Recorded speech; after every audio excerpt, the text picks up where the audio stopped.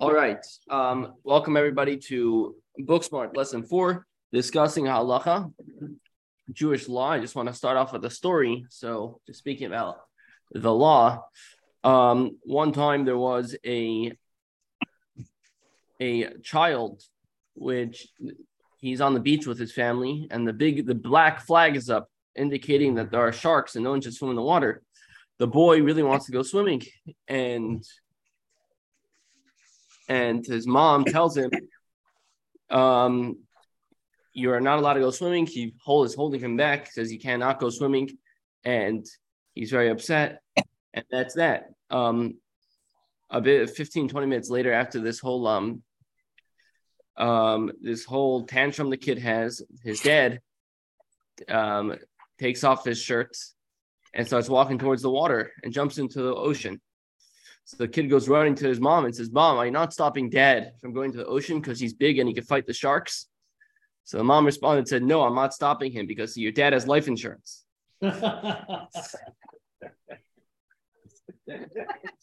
All right. That's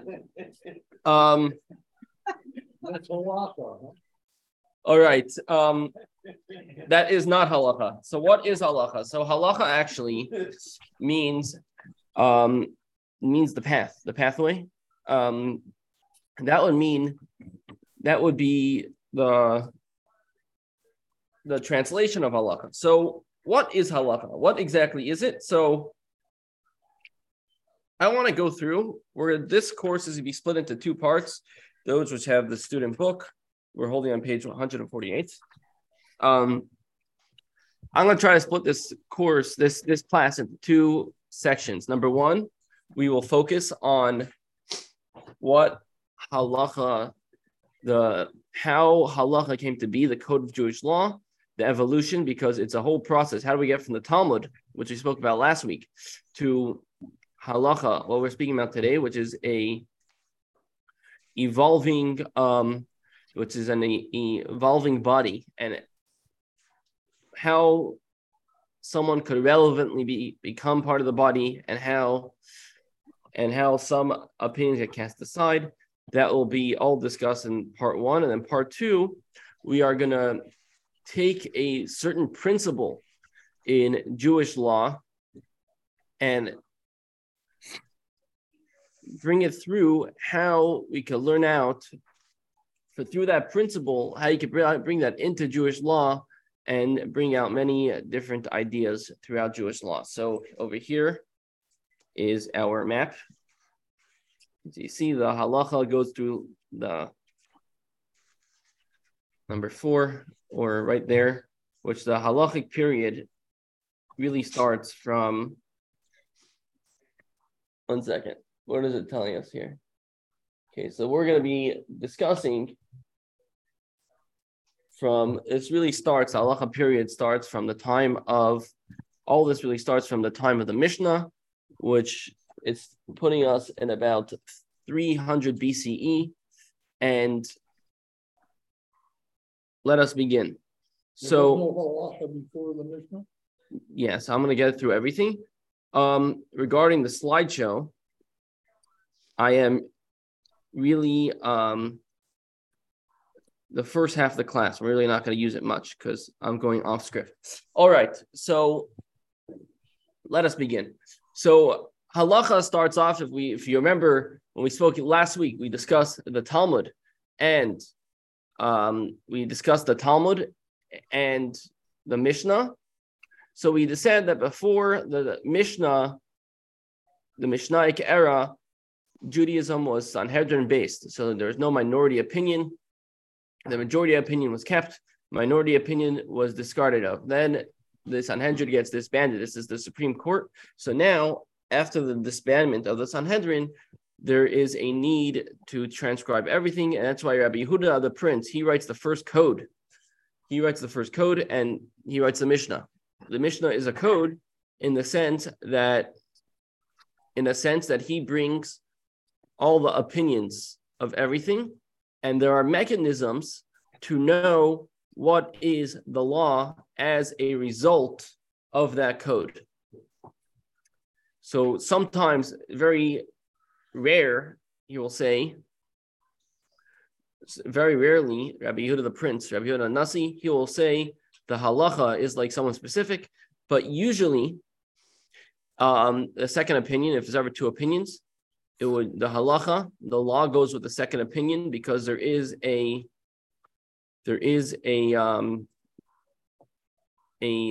principle in Hebrew. It's called basar basra, which we'll get into later. It means you go like the later opinion. The reason for that being, if two rabbis lived in the same era, one of them a bit later than the second one, if the later one argues with the earlier one, he probably had more information because through the passage of time, information gets more expansive.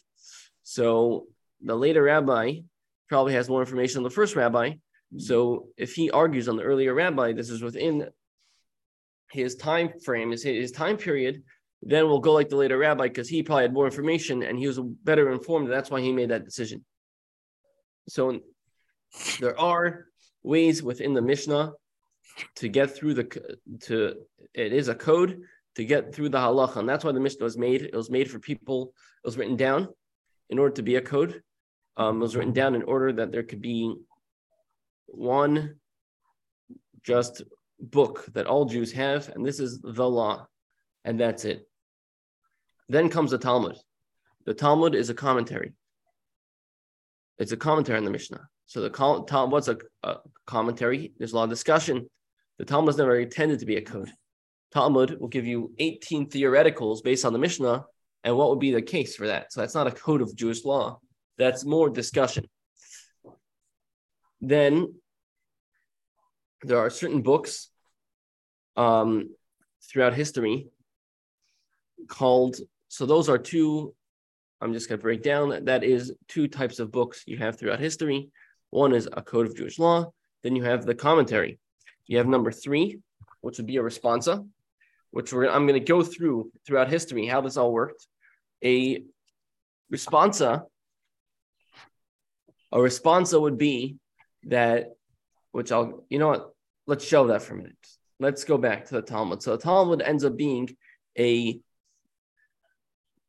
on the original code of Jewish law, the Talmud ends up being the commentary. So that's after the era of the Talmud. There's a buffer zone of about 50 years. This buffer zone is the compilation of the Talmud,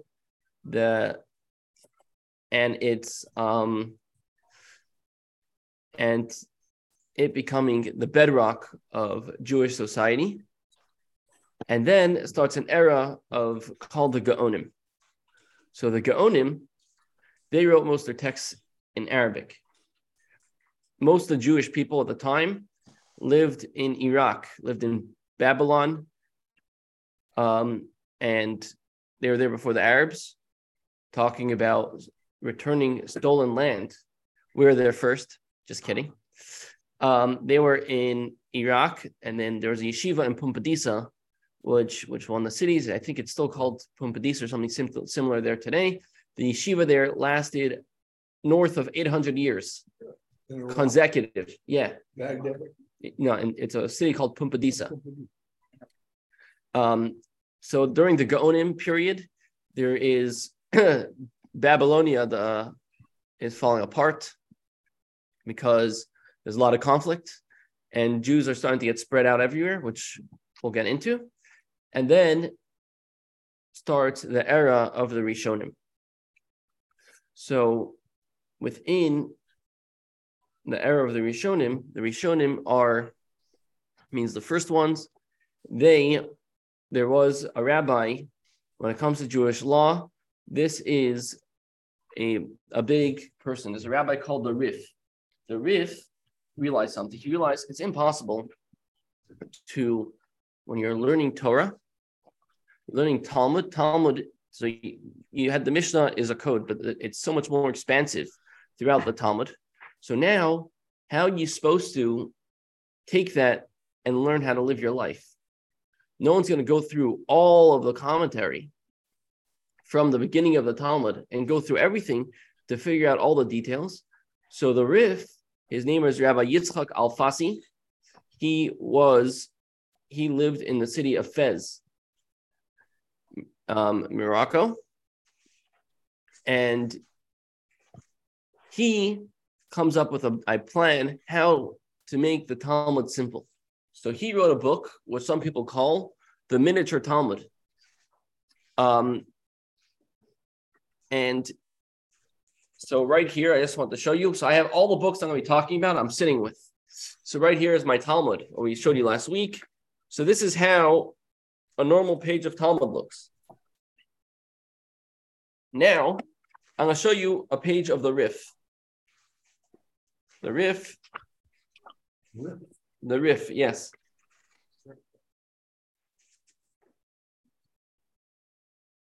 Let's find them. Right here is how the Rif looks. Pretty much looks like your Talmud. Same thing. Looks like the same thing. So nowadays it's found within you buy a set of Talmud, it'll be found in the back. It used to be printed separately because people didn't have money for both necessarily at the same time. So you brought a tractate of Talmud, you got just the Talmud, you could buy a set of Rif. Just the Rif younger than the Talmud. He lives in the end of the Gaonic era, which is he's about 1,000 years ago. And what does Rif stand for? Rabbi Yitzchak of Fez. So he writes, that's called a digest. It's the spark notes of the Talmud. He takes almost none of his own writing. He has a little bit. This Talmud I own doesn't have it. Some Talmuds actually will highlight when he writes his own words. He didn't really write much. He just wrote the laws. What is the bottom line of the Talmud? So he deletes, let's say 9/10 of the Talmud, and he comes up with a digest of spark notes of the Jewish law. So there was someone in the time, his name was Rabbi Zrachia Halevi. He was 19 years old, and he wasn't going to have any of this. So he wrote a book called the Ma'or. His book was called the Ma'or, and he asked questions on the Rif. This is a 19-year-old kid. The Rif is the leader of the generation. A 19-year-old kid writes a book refuting a lot of times the Rif says such and such is a law in his digest. There's 4 opinions. He'll choose an opinion and say this is the law. Rabbi Zerachi Halevi argues with him. Then comes a sage later on. I'm sure you all heard of him. His name was the Ramban, the Nachmanides. He writes a book called Milchemes Hashem, the God's battle, God's war, and he answers all the questions. The Ramban, Nachmanides, he lived a lot after the Rif. He was not a student, but he considered himself like a spiritual student, and he writes a book answering most of the questions that Rabbi Zerachi Halevi has. And so that is a type of book that's called a digest of Talmud. So that was the first code. So it's not a code, it was a digest of the Talmud. What's the problem with that? The problem is, it's great. You have the whole Jewish law in one space. And it's only law. There's no other. All discussions taken out. It's just the law the way it is. The problem is, how do you know where to look? The Talmud, because it's a commentary, it's really all over the place. For instance, just the way the Mishnah was made, there is a Masechta, a tractate of Talmud called Kiddushin. Kiddushin speaks about getting married. Part of getting married, you write a ksuba, you write a contract. So all of a sudden it gets into contracts. So now there's a whole bunch of laws of Jewish contract law, which finds itself within the middle of tractate of Kiddushin. So for someone who's learned, he knows, great, I'm going to look in Kiddushin because I have a question. Maybe it's there, maybe it's not there. He knows a few places to look. But then comes a simple Jew. This simple Jew, he says, my dad did not teach me Talmud. I didn't go to yeshiva. I have a question. Where do I look? So he doesn't know where to look in the Rif because it was just a digest. It was written within the order of the Talmud. So the Rif lives a very long life. He lived to his 90s. When he passed away, he had a son, was a very big sage as well. His son was a young man in his 70s, and everyone was expecting for him to give over the academy to his son, but instead he gives the yeshiva over to someone by the name of the Ri Megash. The So the son drops out of the picture. yeah. And this Ri Megash was a man, he was 28 years old. He gives it over to him. Maimonides considered himself a student of the Ri Megash. Maimonides himself was not a student of the Ri Megash. Rather, Maimonides' father, Rabbi Maimon, was a student of the Ri Megash, and the Rambam, Maimonides, was a student of his father. And he considered himself a spiritual student of the Ri Megash. And a lot of times Maimonides will refer to him as such. So we have, this is the first digest. So this is actually not the first digest. So there's the Gaonic period, which I said earlier. A lot of it was written in Arabic. They're writings. That's why most of it we don't have, because it was never translated properly. And then Jews stopped speaking Arabic. And then never got translated and just got lost. But there were digests at the time as well that were written, but they're not. The Rif is the first major digest, which is very famous within Jewish law. So then comes Maimonides. Unfortunately, I didn't have, in my house, I have a set of Maimonides, but I didn't have the proper book. So I don't have to show it with me. Maimonides does something revolutionary. He decides that he is going to take Jewish law, and he's going to be the first one to make a code in Jewish law, of just Jewish law, nothing else, and in order, not in the order of the Talmud. He's going to have books. He splits it up into 14 books. Book 1 is called Mada. These are all the mitzvahs that have to do with our hearts. For instance, or our heads. For instance, to believe in God is a mitzvah. So that's in the first book. You want to know the mitzvah, what it entails to believe in God. You have to check out Maimonides' first book. You want to know about marriage. He has a book called Nashim, which means women. It's all the laws about women are found in there. If you want to know how to get married, go to that book. He has the first part of the book is the first part of the book deals with that. You want to know how to get divorced. That's the next section. The next section of the book. Your friend messed you over in a contract. There's a daily study program of Maimonides. So right now we're actually dealing with that. We just actually finished yesterday. There's the book of acquiring, the laws of buying and selling. Go over there. So Maimonides makes this compilation.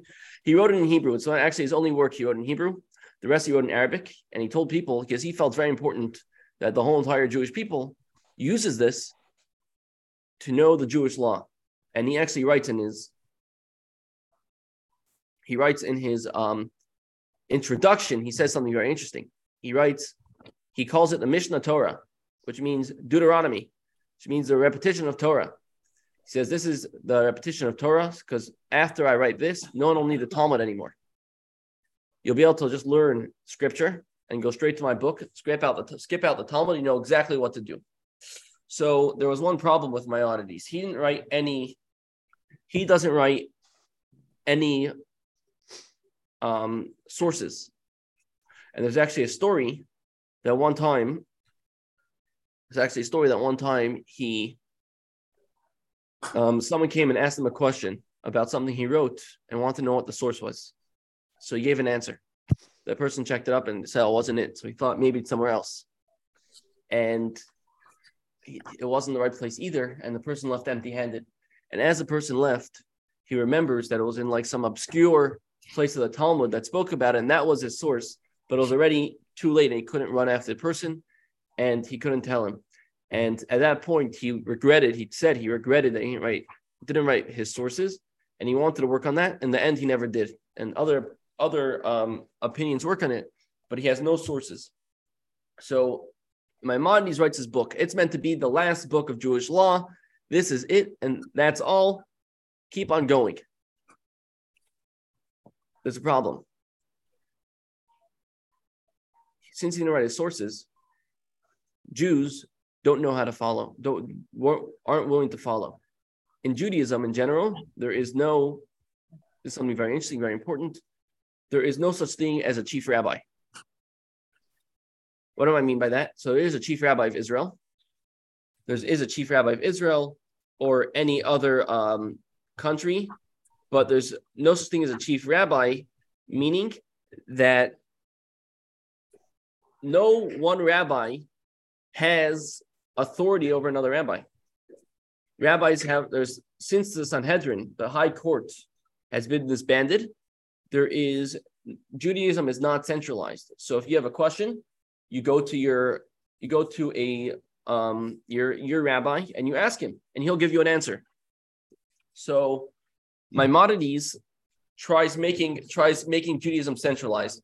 The problem is no one's going to listen to him.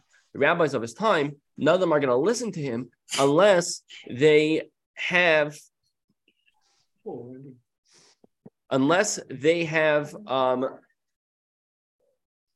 one rabbis listen unless they have the sources. And since they have the sources, it ends up being this massive discussion. Ironically, Maimonides is the one book, aside from the Talmud, that has the most commentary on it, on any other book. This is meant to be the final book, and it has the most commentary of any other book. So Maimonides writes his code. And then a little bit later comes a rabbi named the Rosh. The Rosh lives in the end of this era of the Rishonim, which means the first, after there's a Gaonim, the Gaonic period, then there's the Rishonim period. The Rosh writes another digest of the Talmud. So there's a major difference in how the Sephardi rabbis learn and how the Ashkenazi rabbis learn. At this point, there's a major split in Judaism. There are the Ashkenazi Jews, which are living in Christian occupied countries, have a lot of autonomy to communicate with each other. You have the Sephardi Jews living in Muslim enemy territory, Muslim occupied countries, have a lot of autonomy to communicate with each other. So what happens? A rabbi has a certain question comes up in a certain community. The rabbi doesn't know the answer, so he's going to send out he'll send out the question to another rabbi, and you have all these rabbis communicating with each other. For all we know, there's these conferences going on, all these rabbis discussing all the different questions, but there's slowly but surely there is a split happening within Judaism, because you have Sephardi rabbis answering questions in their own way, and then you have these massive communities all parroting each other. And one rabbi says, "That's what you should do," and they respected that rabbi. Jews respected him, so they continue. You have Ashkenazi rabbis telling Jews to do something else, and also Sephardi and Ashkenazi personality traits are very different, very possibly because of where they live. The Sephardim are very pro-code. They love having code. They love knowing exactly what to do. The Ashkenazi communities love autonomy. So they don't want any one rabbi saying, this is how you do in this case, you want to do in that case. Because as I said, once we don't have a high court, halacha is really, the Torah is left to us to understand. The last part of Torah, which every single Jew, there's a common consensus, is the Talmud. So you could take the Talmud and you understand it. And now I could come up and say, you know what? I could extrapolate from the Talmud that you're allowed to eat a cheeseburger. I'll get laughed out. If I don't have a great source, I'll get laughed out of the ballpark. Nobody cares. Like, I won't be anything. So what ends up happening is, who gets status? Who do we still remember are the rabbis which had status because their opinions are widely accepted. They wrote it down. So in the Ashkenazi circles, you have Rashi. He writes down a commentary on the Talmud. Through how he writes, you're able to see what his halachic understanding of certain things was. You have Tosafot. Tosafot is a whole back and forth way of learning the Talmud, making comparisons and bringing out different things. And you have this whole Ashkenazic way of learning, which is not written in any code, and it's not really being encompassed. Maimonides doesn't really have access to it. The Rif was actually a little before the time, actually about the same time as Rashi. But so you have this all going on. So the Rosh lives at the end of this era. So the Rosh was a hybrid. Why was he a hybrid? He was a student of someone named the Maharam from Rothenburg. Rothenburg is sitting in Germany. Basically, the king of Germany arrests the Ram from Rothenburg, and he wants the Jews to pay 20,000 marks to release him. And the Maharam from Rothenburg, he says as follows. He says, if you guys pay the ransom and you release me, they're gonna arrest the next guy. It's better you just don't release me. Keep me as is. So he ends up sitting in prison, I think, for 14 years, and he dies. Wow. And then they have to wait another 12 years before they could get his body. So the Rosh was his student. The Rosh realized, one second, I'm gonna finish this. And the Rosh realizes he's next.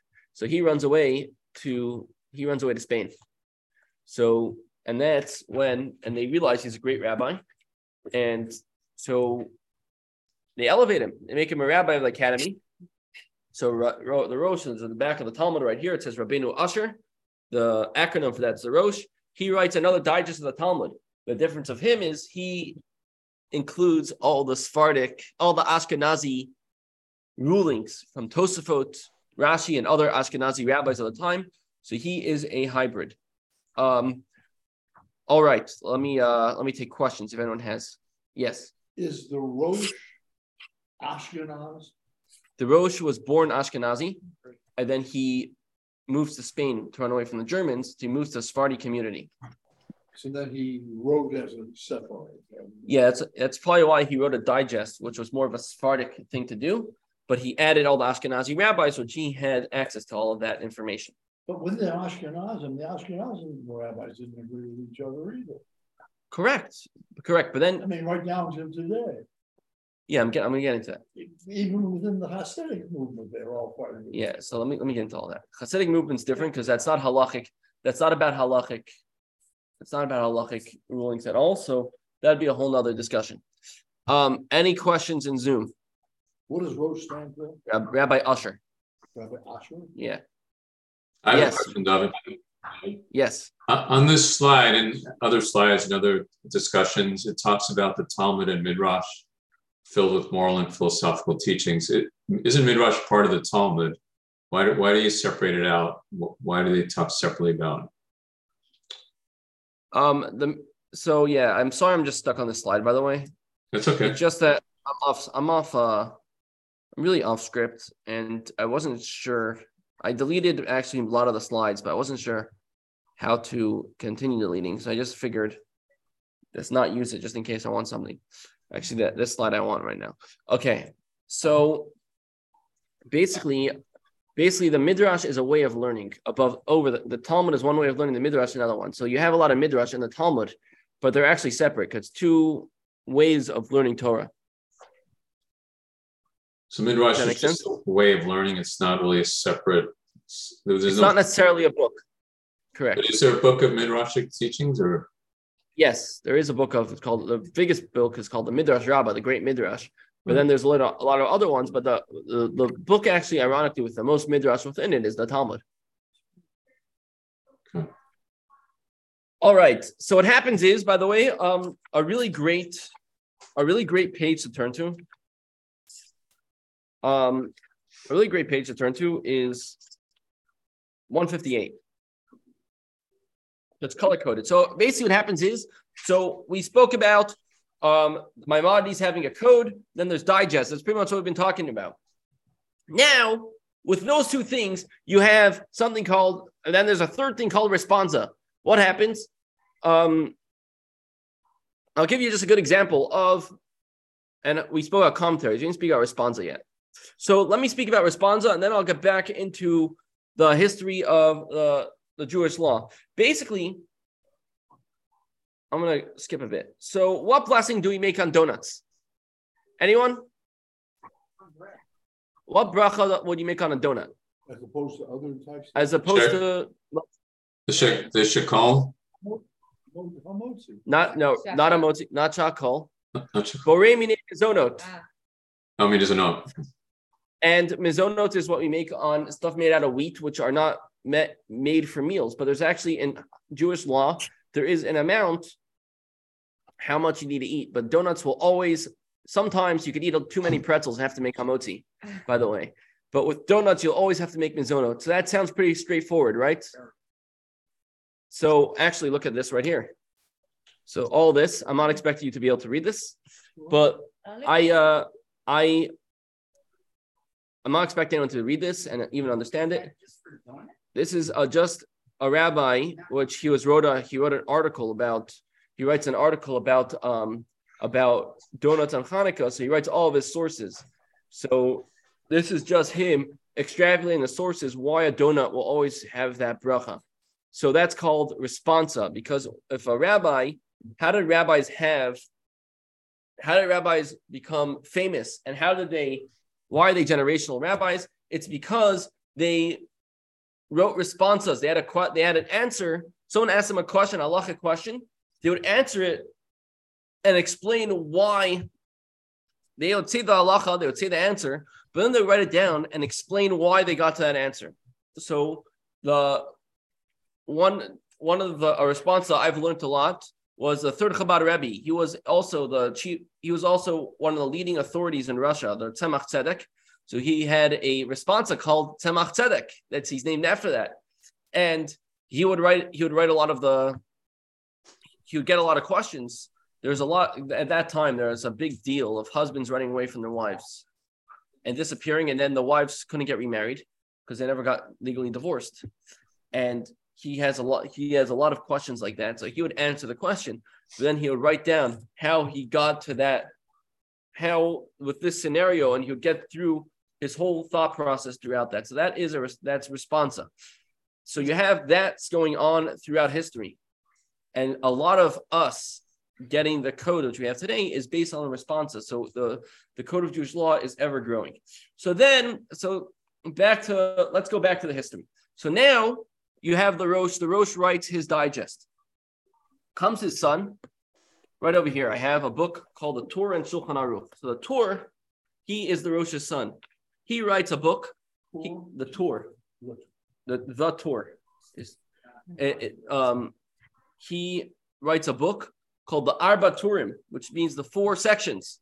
He splits Judaism in 4 sections. He differs from Maimonides. Maimonides discusses everything in Judaism, even what's not relevant. The Torah only discusses what's relevant in modern day halacha. So he's not going to speak about the temple. And he splits it into 4 sections. The first book is called Orach Chaim, which is anything of our day-to-day lives. Everything's in that first book. Second book is Yoradea, which I'm holding here, which is anything about what you're allowed to do and not allowed to do in regards to food, for instance. This I have in my house because this is from when you learn smicha. It's the laws of kosher over here. He writes, that's the second book. Third book is Even Ezer, which is all discussions about marriage, divorce is all in that book. Fourth book is called Choshen Mishpat, which is everything about money. You ever have an argument with your neighbor about money, you could find it in Choshen Mishpat. So the Torah looks like this on the inside. So in the middle is the Torah. He brings down everything. Most opinions are brought down here from the Talmud, most opinions from the era of the Rishonim is brought down over here, and it has everything in it. So now he writes a code, but it's still not clear who is the halacha like, who is the law like. So comes a man, his name is the Beis Yosef. He writes, his name is Rabbi Yosef Cairo. He's born in Spain, he moves to Tzfat. He lives in Israel, in Tzfat, and he starts writing a code. So what he starts doing is, he starts writing a commentary. So the Beit Yosef is right here, all this is him. He starts writing a commentary called the Beit Yosef on the Torah, and he's going to tell us what is the halacha, what is the law like. So what does he do?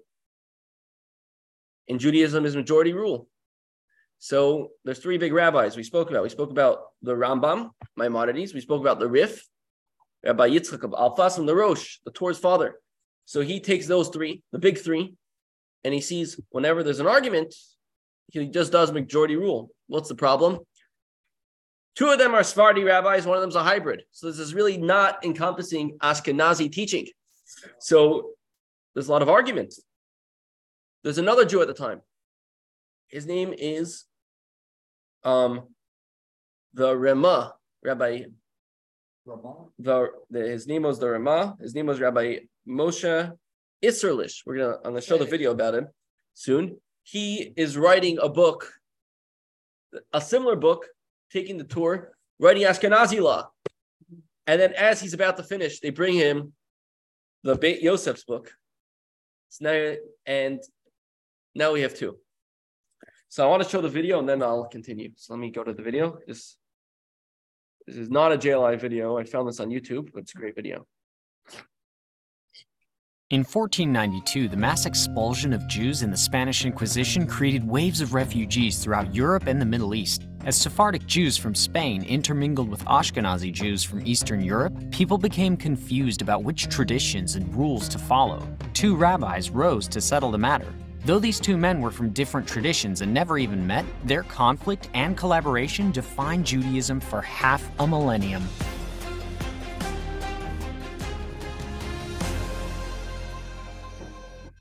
The Jewish oral tradition represents the collected wisdom of rabbis over thousands of years, interpreting the Torah, arguing, and building consensus on what it means to be Jewish. These rules, called Halacha, cover everything from prayers and festivals to dietary and marriage guidelines to procedures in court. They defined and shaped the entirety of Jewish life for millions of people.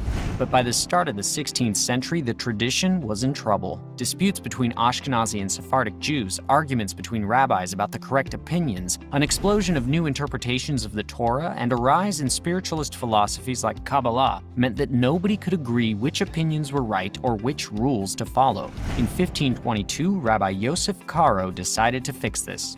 Born in Spain 4 years before the expulsion of the Jews, Karo eventually settled in Sfat, a holy city near the Sea of Galilee. A mystic and a scholar, Rabbi Karo spent 20 years compiling 32 different Jewish authorities into a catalog of Jewish law that he called the Beit Yosef. When there was disagreement, as there frequently was, he went with majority rule between the three most prominent scholars, the Rif, the Rosh, and the Rambam.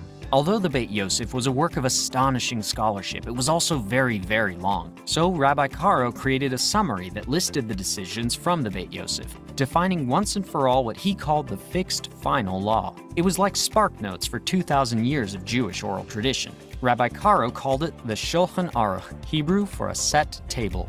While many Jewish scholars embraced the brilliance and utility of the Shulchan Aruch, a fierce backlash arose. Prominent rabbis decried Karo for streamlining Jewish law and disregarding the disagreements that were a central feature of halacha. Others protested that Karo's choice to go with majority rule between two Sephardic rabbis and only one Ashkenazi rabbi strongly favored Sephardic interpretations, a serious problem for Ashkenazi Jews who were not willing to give up hundreds of years of unique customs.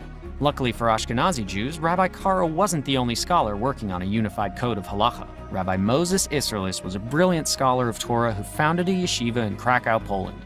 He too recognized that the oral tradition had become overly confusing. While Rabbi Karo was writing the Beit Yosef, Rabbi Isserles was compiling Ashkenazi halacha into a book titled the Darkei Moshe. He was nearly finished with his masterpiece when Karo's Shulchan Aruch arrived in Poland. The Shulchan Aruch created a dilemma for Rabbi Isserles. Publishing the Darkei Moshe would reassert Ashkenazic tradition, but exacerbate the chaos of contradictory rulings. He faced a difficult choice: accept Rabbi Karo's conclusions and lose centuries of Ashkenazi traditions, or publish a competing book and risk a schism. Rabbi Isserles instead came up with a third approach. Recognizing that Jewish unity was essential, Rabbi Isserles abandoned the Darkei Moshe and instead used his knowledge to create a series of additions to Rabbi Karo's work. Since Karo had called his text the set table, Isserles called his additions the mapah, or tablecloth. For any laws in the Shulchan Aruch that were different for Ashkenazis, Isserles added glosses that explained the variances. Thus, Rabbi Isserles preserved the Ashkenazi tradition without creating disunity. Isserles then printed the Shulchan Aruch with both Karo's original text and his additions, consolidating the two traditions into one book. By abandoning his own book and instead combining his knowledge with Rabbi Karo's, Rabbi Isserles guaranteed the continuation of the Ashkenazi tradition while lending his wisdom to the combined text. This new Shulchan Aruch, complete with its tablecloth, quickly became the definitive text on Jewish law, a text that united Sephardic and Ashkenazi Jews. It was studied in yeshivas around the world, and later scholars added additional glosses and commentaries, placing their own dishes on the table that Rabbi Karo set. It remains a guiding light, a constitution of the Jewish people, nearly as important as the Torah or the Talmud. The story of the Shulchan Aruch represents the best of Jewish tradition. It marks a dedication to scholarship, combined with an appreciation of practicality, a unified text that still incorporates disagreement, and a recognition that, at the end of the day, working together makes us all stronger. Robert, can you please share it with us? Yes. The video? Yeah. I'll be in the video I sent in the thing. It'll be in the video of the class. Will be in it. Great. All right. So let me unpack that a little bit. So you have before we continue, I'm gonna go through a vicious cycle that goes on in Judaism. So you have someone that compiles code. The problem with the code is there's no reasons. So you need commentary to give us the reasons. So then there's commentary. There's a lot of reasons. There's a lot of commentary. What happens when there's too much commentary? It's too abundant. No one knows it all. You need to make a new code. So the Beit Yosef and Rabbi Moshe Israelish, they are the first two to come up with a solution. The Beit Yosef writes commentary over here in the Torah telling us what is Jewish, what is how he gets to the law. Then he makes a spark notes called the Shulchan Aruch. This has both. So this also has the code of Jewish law. So over here is the actual code. So the middle is going to be the Beit Yosef right here. Then if you see over here, there's those Rashi letters, a different type of Jewish letters. That is the Israel. Who is he? I thought Carol and Israel made a combination. Yeah, so this is a combination of the two. So it says note. You see over there? So Carol gets a separate listing, but no. Israel, here's Cairo. This is Rabbi Yosef of Cairo. Okay. Over here is Rabbi Israelis. Oh, it's a different font, but they're in the middle. So now Spark notes like Cliff Notes. Yeah, Cliff Note. Yeah. Yeah. Okay. Spark Notes is like a website that has all Cliff Notes of all the books. Okay. This is made for youth. This video, I just thought it was very educational. I've added it. So what happens is you have this combination of the two. So you have the code. You have a new code going on. What happens? No one needs to agree with them because they're not Talmud. In the end of the day, they have sources, but their sources are based on conclusions, based on rabbis before them's conclusions, which who said those rabbis were correct. So what happens is, if you see in the Shulchan Aruch over here, it's called the big Shulchan Aruch, you have no, that's not a great page, right here. You have a little bit of them too, and there's so much more on the page. So what's going on? So the answer is that you have all these other opinions writing commentary saying, this is a problem, we don't agree with this, we don't agree with that. And they're going through, and it's a whole discussion on the paper. So it actually gets very, very, very complicating. So what happens when something gets very, very complicating? We need another code. So the next code is actually written by, it's called the Shulchan Aruch Harav. I took an old print to see how it was originally made. This is how it looks on the inside.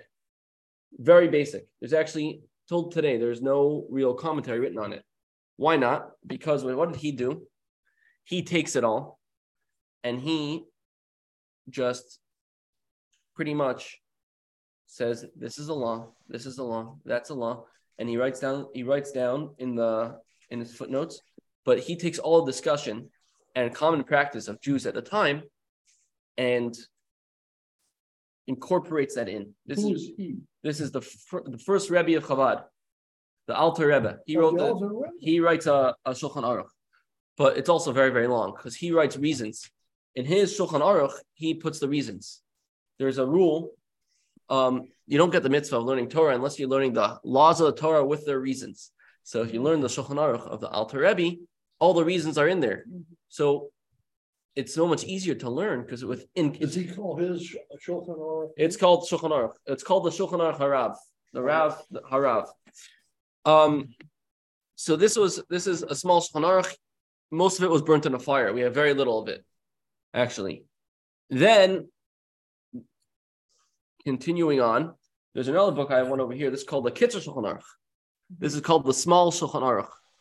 This is how it looks on the inside. It is no reasons. Very basic. The third Rebbe of Chabad, that Tzemach Tzedek, I mentioned him earlier. when the Kitzur Shulchan Aruch came out, it's a new Jewish book. He wanted to read it. He buys it. But he's like, this is not a book to have. So he puts it on the bottom shelf. And then a few years later, his son sees it on a higher shelf and asks his father, why do you put it up on a higher shelf? He said, what can I do that the Jewish people accepted this book? The problem with having a code is you can't extrapolate law from code because code is very specific. So you have to go back to the source. So the Beit Yosef, at least he gave us his sources. So we could extrapolate not from the wording of his code, but from his sources, we could see how he got through everything he knew. So basically, you have this vicious cycle going on. You have a new code. It's only for the moment. So when there's new laws, there's new questions. That's why when certain things arise, like right now, there's something called synthetic meat. I saw a whole article about it before the class. I started reading an article about synthetic meat, not plant-based meat. They grow the cells and make real meat. Can you eat that with cheese? They take cells of meat and they grow fake meat they grow fake meat, but it's cells of a cow. They grew the meat from cells of a cow. They grow it in a factory. They grow it in a factory, and not in a factory, in like a lab. Mm-hmm. And now, can that meat be eaten with cheese? Because it's meat-based meat. It's no vegan would eat this, right? Yeah. But is it considered meat or not? So most rabbis hold not, but there's no consensus about that. In 100 years from now, there might be consensus. When electricity came out, are you allowed to use a microphone on Shabbat? Mm-hmm. Now nobody uses a microphone. But at the time, people had to figure that out. When Coca-Cola was invented, I think there's a rabbi, his name was... Wait, we can use a microphone on Shabbat? You can't. Look. And the rabbis say that... Look at page 150. You have all these questions. So Atlantin, there's a Rabbi Tobias Geffen. He writes a whole article. Is Coca-Cola kosher? Thank God it is, by the way. Otherwise, how would we get diabetes? 150. Yeah. You see this map with all these questions everywhere? So look at Johannesburg. Look at the map of the world, Johannesburg. This is a great question. What blessing is chocolate? We all make shahakol. But first you have to learn how chocolate's made if you want to know what the blessing is. So you have this all responses, and then eventually you have code. So you also have these mini codes that have been made throughout history. Like the laws of brachot, the laws of kosher. You have these small books people put out, but a code encompassing the whole Jewish law since the Kitzur Shulchan Aruch. There's never been a book so expansive like this one. The Kitzur. Yeah. This goes through everything. Is that generally agreed upon by all the war? Yes. Yes, generally. There is this one, for instance, sometimes there are some minor details are not agreed upon, but generally it's agreed upon. So throughout history, the rabbis will argue, and then the next generation, there'll be a consensus about the matter. Right now, I'll just tell you a great example of this. In the city of Crown Heights, Brooklyn, they put an eruv. An eruv is a mechanism to allow you to carry on Shabbat. A lot of the rabbis don't agree with that. They think it's not kosher, it's not possible. So you have this whole back and what on Shabbat? To allow you to carry something called an eruv. So I don't know what a carry is. To carry. You can't. I don't carry on Shabbos. You can't carry anything. Okay. You can't take it back, right? The city of Make a marking on the sidewalk on the street, then you can't. The urging of Chabad put an arrow. Yes. So that the Jews who go to a Chabad house on Kenwood Street and Agora Hills can walk and carry and push baby cars and so forth. Yes. So that's very common in Jewish communities, but sometimes towns got that arrow. Sometimes there's discussion. So then eventually it gets, right now there's no consensus, but there will be consensus probably eventually. Either at one point we'll decide it's kosher, it's not kosher. There'll be a certain consensus as time moves on. Whoever has the stronger facts, usually truth lives on forever. So whoever gets closer to the facts will have truth. So I want to go into one second. I'm just getting clarity. So for babies, you can't carry a baby on Shabbat? No, not outside of your property. So they made it in the Crown Heights, like the property is everything together. Like you're not out of the house. I heard about that. But not most people don't use it because there's no consensus about it yet. Yes, Alan, you had a question? Here's a quick question. Israelis' book, is that found anywhere? Or I know he hid it somewhere, right? Yes. Under the tour, I showed you the first book I showed you with the Bet Yosef on the side. He writes a lot shorter. It's on the bottom. The Darchei Moshe. And then he it's all incorporated in. If you have a big, His book that he wrote, though, he hid it, right? Or didn't he hide it somewhere? No, he didn't hide it. Okay. Not the Darchei Moshe, but I think his original Shulchan Aruch, because he was writing a code of Jewish law as well, that he hid and that we don't have. But this video honestly is a bit oversimplified. There's some things which I don't think are factually correct in there, but for the general picture, it was great. Yeah, the picture. Yeah. I've been studying the Adam Steinsaltz Talmud edition of the Talmud. Yeah. Where does that fit in? That's a commentary on the Talmud. That's a commentary. That's just his opinion on Talmud. Yeah, but compared to the Kitzur Shulchan. Oh, that's apples and oranges. That's different genre in general. All right, so I want to get into a very, very interesting discussion of halachic discussion. So you have something called the Pekuach Nefesh principle. I am holding right now on page. I skipped a lot of this course, the inside of the course. I'm holding right now on page 160. So the Pekuach Nefesh principle. The Pekuach Nefesh principle is that there are certain things, there's a certain what's the value of a Jewish life? So let's look at text 5. What's the value of a Jewish life? Text 5 says, God created a human in his image. In the image of God, he created him. Male and female, he created them. So a man is created in the image of God. Let's go right away to text 6. It says as follows. How were the 10 commandments given? 5 on one tablet, 5 on the other tablet. One tablet, and on one tablet, it says, I am the Lord your God. On the opposite, on the other tablet, it says, do not murder. This teaches us anyone who spills blood, the Torah considers it as if he diminished the stature of the Almighty. Basically, this is killing a Jewish life that's pretty crazy. It's as if you're kind of killing God in a certain sense. Mm-hmm. So that's the value of a Jewish life in regards to one killing another person, a fellow. Now let's continue. It says, "Shmartim" is the next text 8, text 5. All right, I should be going now with the slideshow. Text 7, it says as follows. In text 7, it says, this is from the Talmud. It says, you shall keep my statutes and my laws, which a person shall do and live with them. I am God. Sorry, it's not from the Talmud. This is from Leviticus. This is what it says. So what do we learn from this? In text 8, that's from the Torah. Now, the Talmud is a Talmud learned from this. It learns as follows. With all transgressions of the Torah, if a person is told transgress, so you shall not be killed, they should transgress rather than be killed. For the Torah states, live by them, not die by them. God wants us to be alive. So a great example for this, if someone has a heart attack on Shabbos, you should call the ambulance. Don't say, oh, it's Shabbos. It's actually, if someone does that, they're an idiot and they are actually, it's a major transgression because you're supposed to live, not supposed to die. So now as a result of this, here's the next law. Now that we know that Judaism wants us to live, or a living religion wants us to live for God, not to die for God, here comes a very, very interesting law. Text 9, this is a Mishnah. It says as follows. If a collapsed building falls on someone on Shabbat, even if it is doubtful whether they are there or they are not there, and furthermore, it is doubtful whether they are alive or dead, we must clear the rubble heap from them. If the person is found alive, we continue clearing the rubble. So what happens? A building collapses. And this is someone that goes to shul once a week. Or this is a guy that goes to 1 week to one shul, 1 week to other shul. His house collapses. So now nobody knows if he went to shul that week. So they go, one shul, they say, here his house collapsed.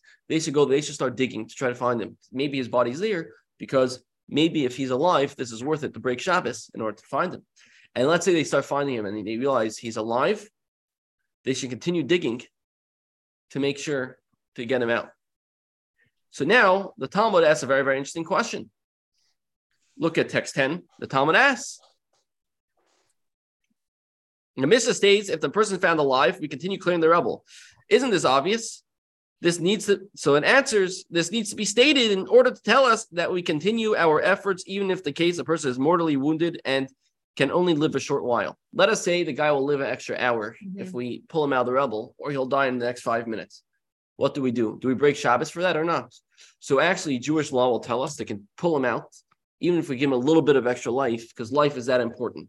So this is the importance of life in Judaism, because God warned us, God is alive, and we're in the image of God, so we are supposed to be alive. Let's continue. Now, let's take this principle a step further. Text 11. This is from the Rif. Rabbi Yitzchak Alfasi, he writes as follows. He says, a dying person has the legal status of a living person in every respect, as it is written, not until the silver cord snaps. One who touches a dying person in any way that hastens their death is a murderer. The value of life is so extreme that even if someone's for sure going to die, and if you, let's say, put their hand, you close their eyes, they'll just die. In movies, the guy's dying and the son says bye to their father and puts the eyes down. That is considered murder according to Torah. You're a murderer if you do that, even though the person is for sure going to die. And now, based on the value of life, so this is all because of, I just want to point out, we're learning all these different laws from one base concept, and now these are all the laws that can be extrapolated as a result of this. So now look at text 12. Here's a story. A person comes before Rava. There's a story in the Talmud. A person comes before Rava and says as follows. The chieftain of my village said to me, kill so-and-so, and if you do not do so, I will kill you. Rava said to him, let yourself be killed rather than than you should kill. Why do you think that your blood is redder than theirs? Perhaps the blood of that person is redder. So let's unpack this a little bit. But isn't it also a halacha that if someone rises up to kill you, rise up and kill them first? That's Rambam. Yes, that's actually in the Talmud as well. I guess that it's just not wrong passive. No, because over here, how are you going to save your own? So if you could kill the chieftain, go ahead and do that. Yeah. But we're obviously talking about that's not an option. He has two options. Let's go throughout history. You have two options. Either kill your fellow Jew, or we will kill you. They have a gun to his head. Kill the guy making the threat. No, so they have a gun to his head. And they say, he has 7 guns to his head. And he says, either you shoot that person, or we're going to kill you. So now, should he shoot that person and survive? Shoot the criminal. What if that's not an option? Then you get killed. At least you do something good before you go. All right. I'm just to passively say, okay, kill me. Yeah, so first of all, the right to bear arms. That's not what Rambam says. Rambam says, rise up and kill him before. That's if you have the opportunity to do so. This is a case we don't have the opportunity. This is a very specific case. So what goes on over here? So Rashi explains the case a little bit. Let's look in text 13. This whole blood is redder. What does this mean? So Rashi, he's a commentary on the Talmud. He says as follows. Rava is saying, your premise is that every mitzvah is set aside in order to preserve a life. So you think that also this mitzvah, i.e. the prohibition against murder, should be set aside in order to preserve your life. But this transgression is different from other transgressions in that in any case, there will be loss of life. The Torah only allowed the mitzvot to be set aside because of the preciousness of a Jewish life. But who says your life is more precious to God's eyes than the other person's life? Perhaps that person's life is more precious, which the result that a transgression will be committed and his life will also be lost. So that's what Rava is telling him, that Pekuach Nefesh is great. That's only if you're the only life at stake. But if you're going to actively kill someone else as a result of your decision, you're actively killing someone else with your own hands, that is wrong. Yes? In the case of an abortion, if it's going to kill the mom, would it be okay to kill the... Yes, without a question. In the appendix, we don't get into this, but I think it gets into it a little bit. I'm not going to get into it tonight. So let us continue. So we have all of this is Pekuach Nefesh. Yes. We took that original principle and then we're going to apply it and we're going to get more and more abstract. Ron, right now I'm getting more and more abstract as we go. If you don't realize, I'm trying to show you how far you can stretch this principle. And the more farther you go, the more controversial it's going to get. So over here, we say that you're not allowed, if you are given the option to kill or be killed, you are not allowed to kill in order to survive. Now, the Talmud gives text 14, the Talmud gives a very, very interesting story. Story goes as follows. Two people are traveling. One of them has a jug of water. If they both drink, both will die of thirst. If only one drinks, he will make it a settled place, he'll survive. Ben Petora expounded, better that both should drink and die than one should witness the death of the other. But then Rabbi Akiva came and taught, the Torah states, your brother shall live with you. Your life comes before the life of your fellow. So now we see this principle gets into an argument because it's a pretty abstract case. You're walking down the streets, you're in the desert, and you have a jug of water. It's exactly 24 hours worth of water. You have 24 hours of walking to go. So you have two people. So if both of you drink, you both die. If one of you drink, one of you will survive, another one will die. So the halacha is like Rabbi Akiva, which Rabbi Akiva says, your life comes first. So the question is, how is this different than our case our first case of Relva, the case of the murderer? He says, you kill or I will kill you. Why is this different?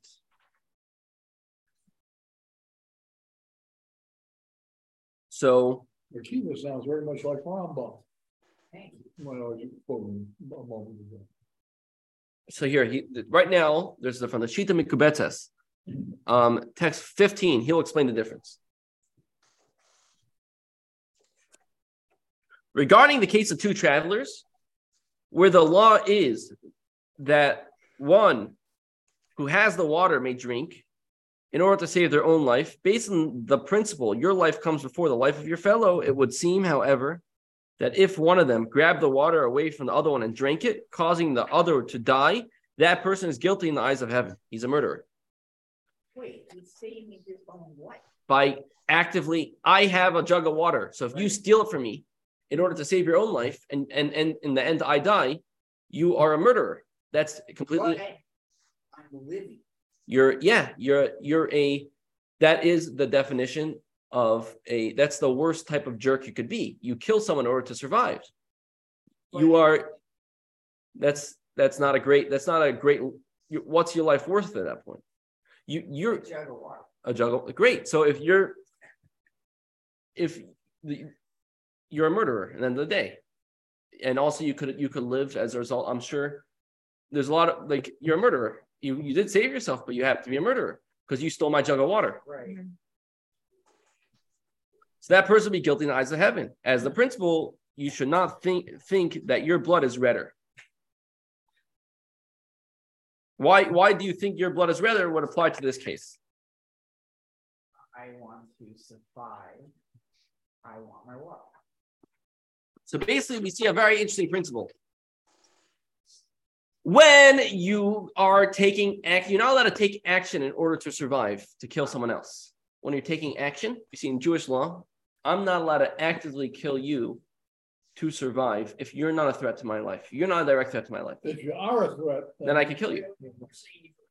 If you're not a threat to my life, I'm not allowed to take action to kill you. So, but if I'm allowed to be passive and allow you to die, if that's going to allow me to live, meaning, let us say with the jug of water, I happen to have water. So if I don't give you, I'll survive and you will die. Right. So I'm passively allowing you to die, and that is okay. That is okay. So now, as a result of this principle, if we go to text 16. David? Yes. I just have a quick question. So if you decide that you want to give the other person water because you don't want to see them die, is that against the halacha or not? And you allow yourself to die and him live? No, if you want to split it, if you decide you want to split it because you don't... And both die? You feel bad about it. You feel bad about it. That'd be wrong. Okay. That'd be wrong. But can you give it to him? You could there is such a thing of Mesiras Nefesh that you could, if you, for whatever reason you want to sacrifice your own life for the second person, so that possibly could be allowed, but definitely that if you have water, you want to give it to me because you feel I'm younger and I have more of a life ahead of me. That is an option, but you cannot. I definitely would not be in. If we were in the scenario together, Alan, I would definitely not be allowed to grab the water from you, and as well as if we split it, that would be not allowed either. Wait, if you split, so you have the jug of water before I take it, or if we split, you have half, I have half. We both die. How are you going to die if you're drinking water? Because we have another 12 hours to go and there's only 1 cup of water. So we both split the cup 50-50. We're both going to die of thirst. So if I take the cup from you, push you away, drink the water, I live, you die. You're a murderer. But I live because I have the water. Great. Okay, I win. Yeah, great. So you survived being a murderer. And I'm saying you survived immorally. That's a very immoral thing you did, though. That's an unnoble thing to do. So if generally people that their lives are worth,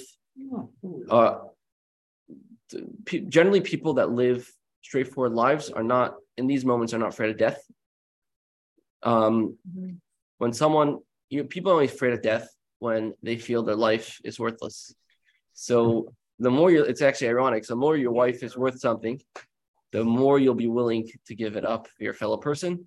The less you feel your life is worth, the more you'll end up murdering your friend in order to survive. So if I let you drink the water, I perish, you live, I die, that sucks. It does. And sometimes humans sacrifice sometimes. And sometimes if I have the water. Really good water. All right. Let's continue. Text 16. So now there's another case. This is in the Jerusalem Talmud. If a group of people are traveling on the road and they encounter heathens who say to them, "Give us one of you that we may kill him. Otherwise, we kill you all. Even all of them, even if all of them will be killed, they should not hand over a single Jewish soul." So let's say they say, you guys, you hand me over one of you guys, we'll kill him. Otherwise, we'll kill all of you. So now, that's Rambam's case with multiple parties. So now, that's the one I brought up before. So now, what do? The Jews say there's 1,000 soldiers surround them, say, we'll want to kill one of you, but you say, so if they tell one guy, you pick who dies, you pick who dies, we can't do that. But if one guy volunteers himself, he says, I'll die to save everyone. Great. He just performed the mitzvah of Mesiras Nefesh, giving up his life for a fellow Jew. He becomes a martyr. But if someone else chooses for him, that's not allowed. You're not allowed to turn someone in order to make your fellow Jew die. So now I'm going to veer off. I'm going to veer off topic now. Not off topic. I'm going off script again. So the slideshow is essentially over. Actually, I'm going to go here. Okay. So now there's a very, very interesting, in the world of academia, there is a very, very interesting case. It's called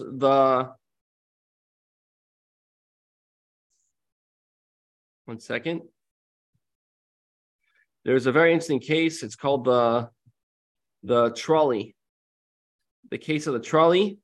Thought I had it here. Let me pull it up so I get it exactly right. No mistakes. Trolley, or is it true? The trolley problem. So basically there's a case. There's a trolley going down the hill. And there are 5 people tied down on one track where it's taking its natural course. You could change the course of the trolley through sending it left, and it'll kill there's one person tied to that track, and you'll end up killing one person instead of the 5. Which one is the right thing to do? Are they all killed with one person? So in some senses of some parts of to kill the 5, to kill the 1 is called altruism. So you're gonna go and you're gonna move the trolley to kill. To kill the 5 is called what political party they are? Deontology. It wouldn't make it does you don't know, or you do know. It's one of the 5 are the ones you hate, the 1 is the one you love, or vice versa. What I know. I'm trying to say it doesn't make a difference.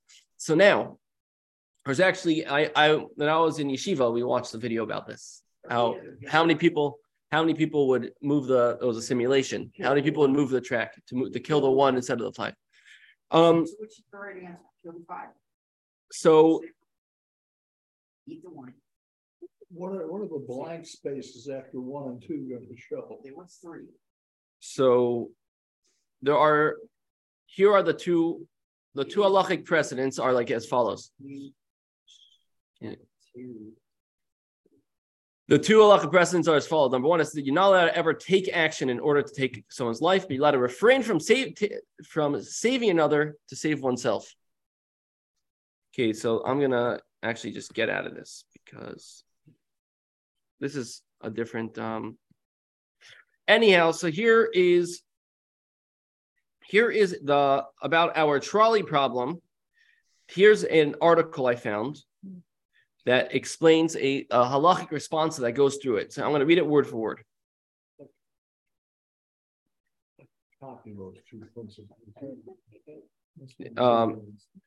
Discuss the trolley and based on above halacha. So there's halacha. So based on halacha, there's halacha that what you just said.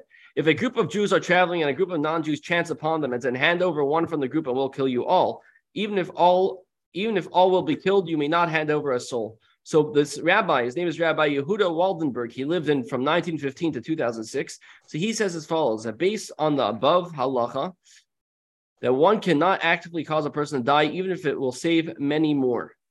As earlier commentaries explained, that the Talmud statement that one should let himself be killed rather than killed another, for why do you think that your blood is redder, is essentially saying that we cannot fathom the infinite value of a life, the infinite value of a life. Thus, we must refrain from taking action, and that applies. We know how to evaluate one life over another, or even many. All we can do is leave it to heaven and follow the Talmudic dictum, Shav va'al tasa, sit and do nothing, taking a passive tack.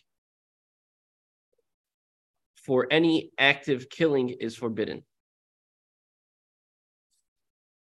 So the halachic answer to the trolley problem would be, let the 5 die, because you are not God. So I was right. Yes. Right. You are not God. So, I mean, if we exaggerate and said there are 100 yeshiva boys on the track, and there's one ISIS person who's a known murderer. Is he Jewish? No. If he's not Jewish, then run over him. And also, if he's a murderer, run over him because he deserves to die. Yeah. If someone deserves, if someone deserves to die, you can actively kill him, or you can actually send him to die. Protect someone that doesn't deserve to die.